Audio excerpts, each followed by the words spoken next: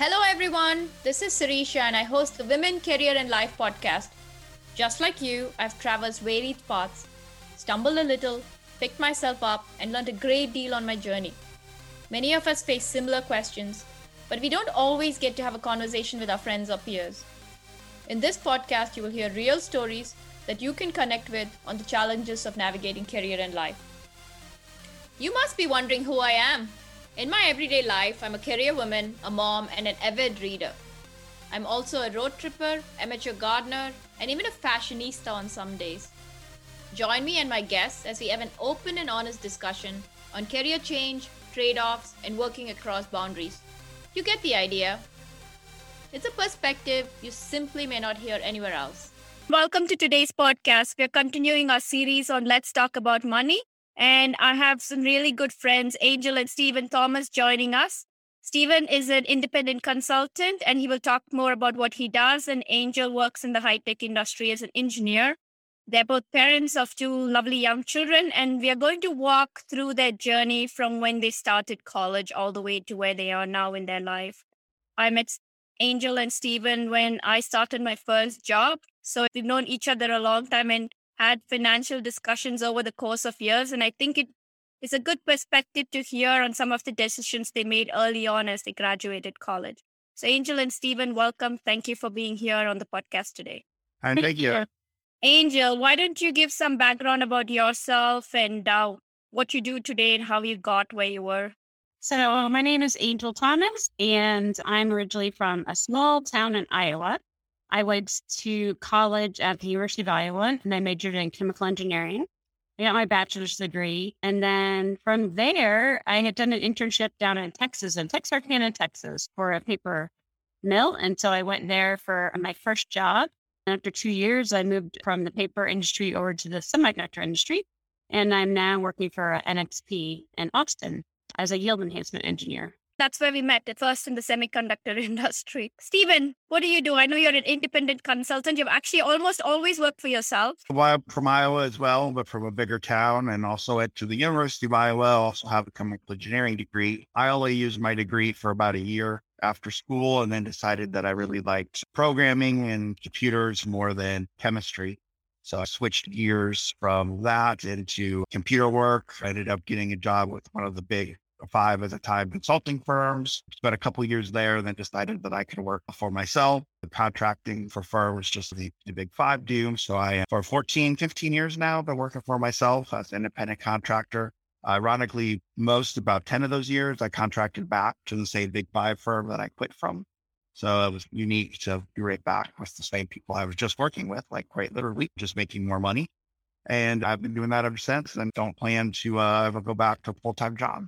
Your entrepreneurship, your independence is not something new. Can you go back to when you used to trade figurines? Yeah. So I started back in 9th grade, and I was going to a school dance, and I needed money. So I was doing a garage sale at my house, and I found these baseball cards in my house. So I put these baseball cards out for sale and found that people would pay money for these baseball cards. Now, I knew nothing about sports. I don't follow sports at all. I knew nothing about baseball, but I very quickly learned what pieces of cardboard people would pay more money for than others. I sprung load that into a full-blown business. I had other friends doing shows for me. I would do sometimes 7 shows in a weekend.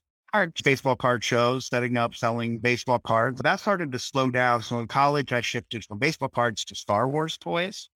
So I was huge into Star Wars toys. Again, not really that I love the movies, of course, but I was more into understanding what the market factors were, what somebody would pay more money for. Again, and run ads, buy people's collections, sold the toys. So I had first quit my engineering job and did it full time for about a year and a half before I got into the Big 5 consulting. It helped me get into the Big 5 consulting, doing all the computer stuff, because I was online. This was 22 years ago, online wasn't as big or as simple as it is now. But I found that thought in my life that I didn't want to be a toy salesman my whole life. So I was very fortunate to sell my business, and I paid off 100% of my debt, which had been a lot. Actually, I had accrued to run this business. I paid off all my debt from that. And I started consulting and haven't looked back. That is fascinating, considering you studied market conditions and you were a teenager at that point. I'd shifted to hockey away from baseball because there was no competition. So So I'd do a show. I'd be the only one with, Wayne Gretzky cards. So I totally shifted into that market. And he dabbled a little bit in Beanie oh, Babies yeah. too. Yeah. Beanie Babies. I would meet people in mall parking lots and pay them $1,800 cash for 7 Beanie Babies. And then I'd have them sold within 3 days for usually double it. My gosh. Yeah, you hear about it. Now, I guess there is no market for Beanie Babies, but I cannot believe $1,800 was Yeah. And this was 22 years ago. $1,800 was a lot more than that. That was a lot of money back then. Yeah, he did a show one time in Florida, and we drove there with a U-Haul full of his Star Wars toys, and he made like $10,000. At my peak, I had 7 people working for me, and we'd ship about 100 orders a day. So you did internet business before there was the Amazon and all of that.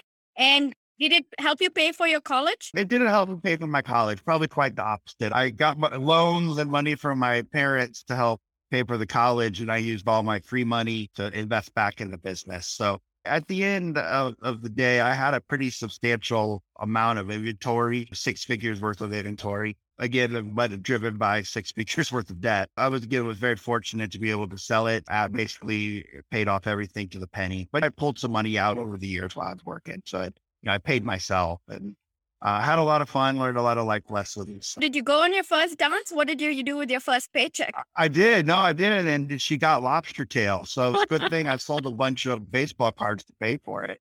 I still remember it was like $47 at the time, which again was a lot back then. Good memories. And I think more than anything, it taught you to time the market, all the skills, what sold, what did not, go through the whole learning process. Other than a very short stint in the corporate world, you've always been an independent consultant. And then that girl I took to the dance was Angel's friend. We stopped talking to her. That's how we met. So Nice. Angel, what about you? What was your first job? my first job was really back in high school. I didn't do very much. I concentrated more on studying. But I did a few days of detasseling corn. That wasn't fun. I'd work as a waitress at a restaurant, and that only lasted a few weeks because that wasn't for me either. I was terrible at that job. My best job, I had to call people when I was in college and do cigarette surveys. That was fun. I did great at that. I worked for the professors in college, like making copies out of books. I would go to 7 different libraries and find publications and make photocopies. Do a little bit of research too. And what did you do with your first paycheck? Went to saving. Yeah. No, so one thing we did, so Stephen and I were both pretty broke when college ended because I grew up with no money, and I did get tons of scholarships to pay for my college. So my senior year of high school, I spent like almost all my time applying for scholarships. I ended up getting 10 different scholarships. They paid for my college fully. But when I finished, Stephen was like, let's get a credit card. He's the high risk guy. And he's, let's go travel because we'll never get a chance to travel again. So we actually traveled for 3 weeks to Europe before we actually started our job. We both went to the same paper mill for our first job in Texarkana, Texas. And then during college, we met with these financial advisors, and they came to our chemical engineering seminar, and they told us that anyone that wants could come see them for 6 free sessions. So during college, we actually went and met them for 6 free sessions, and they basically set us up with a savings plan. So it included a lot of different parts, and one part was investments. So our very first paychecks, 10 or 15% of it went straight to an investment. So that was really good to start off from our first paycheck with mutual fund investing. And then we also had some insurance plans, and then our 401k through the company that we worked. So we never knew what it was like to have a full paycheck. So it was already like a smaller paycheck to start with. And we did fine with that because we didn't ever know anything different. You guys started really early, and that's what's great about your story, right? You had your department come in, you took advantage of the 6 sessions, and you obviously set your plan way before most people even see the money. So as you said, you started from zero and had it all locked in. And what I really appreciated is, which I think is great, is all those scholarships you got for college. Because I remember you saying this very clearly, and I tell the story to other people. Even if it was $100 scholarship, it's $100 I didn't have to earn, pay for, or pay interest on. So, that every little amount counts because we're always looking for that big $30,000 and $10,000. It's great if you get those, but they're not easy to come by. I got really lucky. One of the scholarships I was actually the runner-up for, and they're giving away one scholarship in the state of Iowa for this one program. And the person who was in first place actually went to MIT. So he didn't use the scholarship because it was for an in-state Iowa school. And so I was the runner-up until I ended up getting to get that scholarship. And it was a full 4-year tuition scholarship.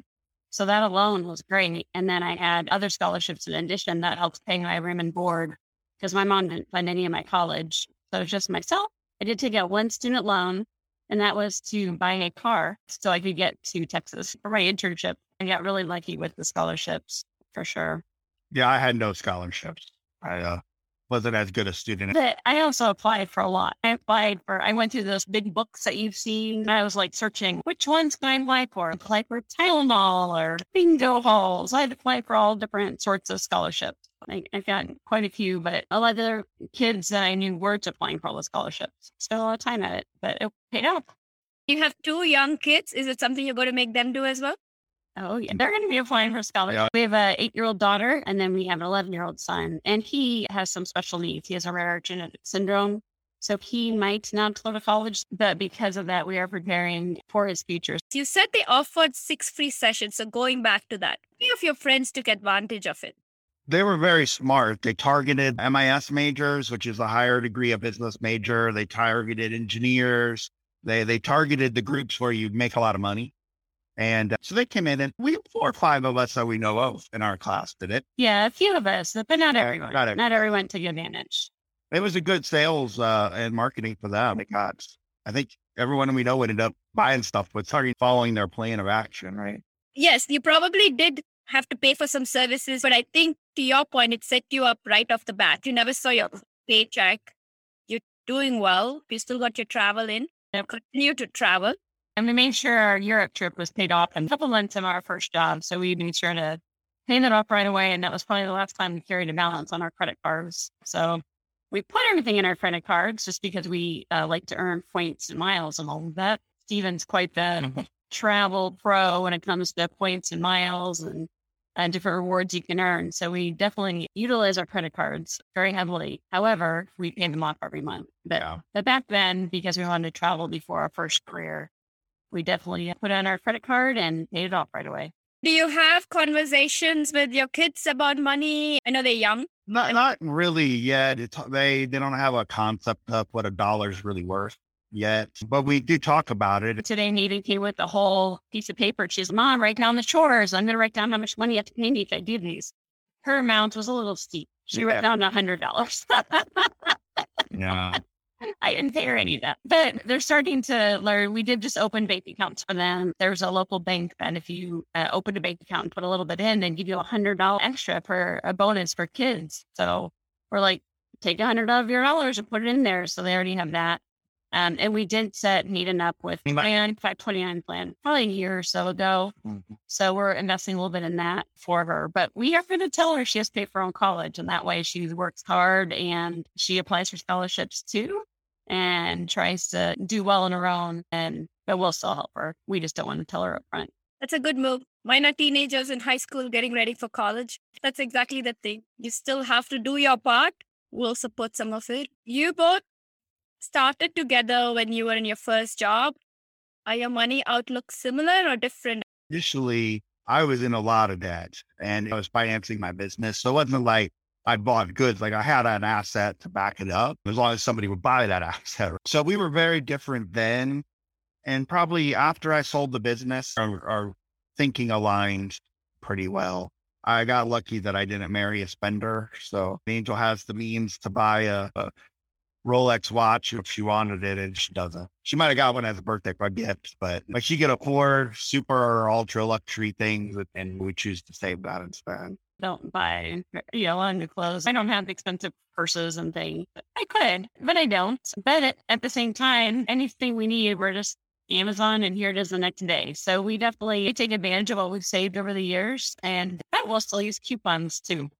We try to, and we look for good deals on things. So if something is expensive, but it's a good deal for it, then we'll purchase it. But like one thing with cars, we'll keep our cars for at least 10 years or longer until we feel like maybe they're not as reliable. And then we'll buy a new car. But now we're planning to the point where we can pay cash if we want to for a car, which is a great thing to be in our life. The guy almost fell out of his chair when we said we were paying cash because the main reason we had to at the time, it's like, it's 0% financing, is we were building this house and we couldn't have that show up on our credit report. So that was the main factor. And he still just didn't understand it. So you've been very thoughtful going through all the transitions. But he's definitely much riskier than what I am. So he'll play with the stocks a little bit. And he started playing with the cryptocurrency actually. Yeah, 4 or 5 years ago. Yeah, before it was really popular. I dabbled a little bit in it, and he's dabbled a lot more than I have. But in general, we're pretty similar spending wise. We've actually have our own separate account. So one person will pay the mortgage, the other person helps pay all the other bills. If the person paying the mortgage needs more money, then we transfer over to the bank account. We did have to get a joint account one year, a few years back, because the IRS was issuing like tax refunds, and it happened to be made out in both of our names, and neither of our banks had cash it. So we had to get a joint account. So we do have one joint account, but we're still pretty separate. We trust each other, and now we're pretty similar with our spending and savings. I'm glad you brought up the 2 separate accounts, because that's last time we talked, we were talking about that. So what are some of the decisions when you made them? What have been some easy ones and what have been some challenging ones that you thought, maybe you made a mistake on it and that you would have done differently for someone who's going through and learning that process now? I think some of the things that we would have done different or made different decisions is maybe how we spent our money on real estate. We sold all our houses to buy the next house, which we always had to do. We just financially, we couldn't afford it. But a lot of people have rental homes and rental income. And I think we were never positioned with decisions, do we buy this rental house or not? But we should have put ourselves in that situation. I think I would have been happier if we'd looked back and had 3 rental houses, even if we didn't have selection retirement, because it is a good long-term investment in general. For sure. I wish we would have done some real estate, and especially with right now, the way the market is, it makes you really look back. And we've had 2 houses just within 5 houses of a sell today. And looking at the prices they sold for today, we're like, why don't we have 5 more houses right now? Because the market is the prices are so crazy. And I wish we had some other houses that we could be selling right now, or condos somewhere. But at the same time, that it's hard for him. He'd probably do that easily. For me, I want to do it, but to take our own house and rent it to someone would be tough on me, because I'm too OCD and it's personal to me. And seeing someone else living in my house and maybe destroying the carpet or not taking care of something the way that I would take care of it would be very stressful for me. And also just having to deal with, we're not very good with maintenance on homes or doing all the managing. So I'm having to hire a management company in that. I wish we would have done more real estate for sure.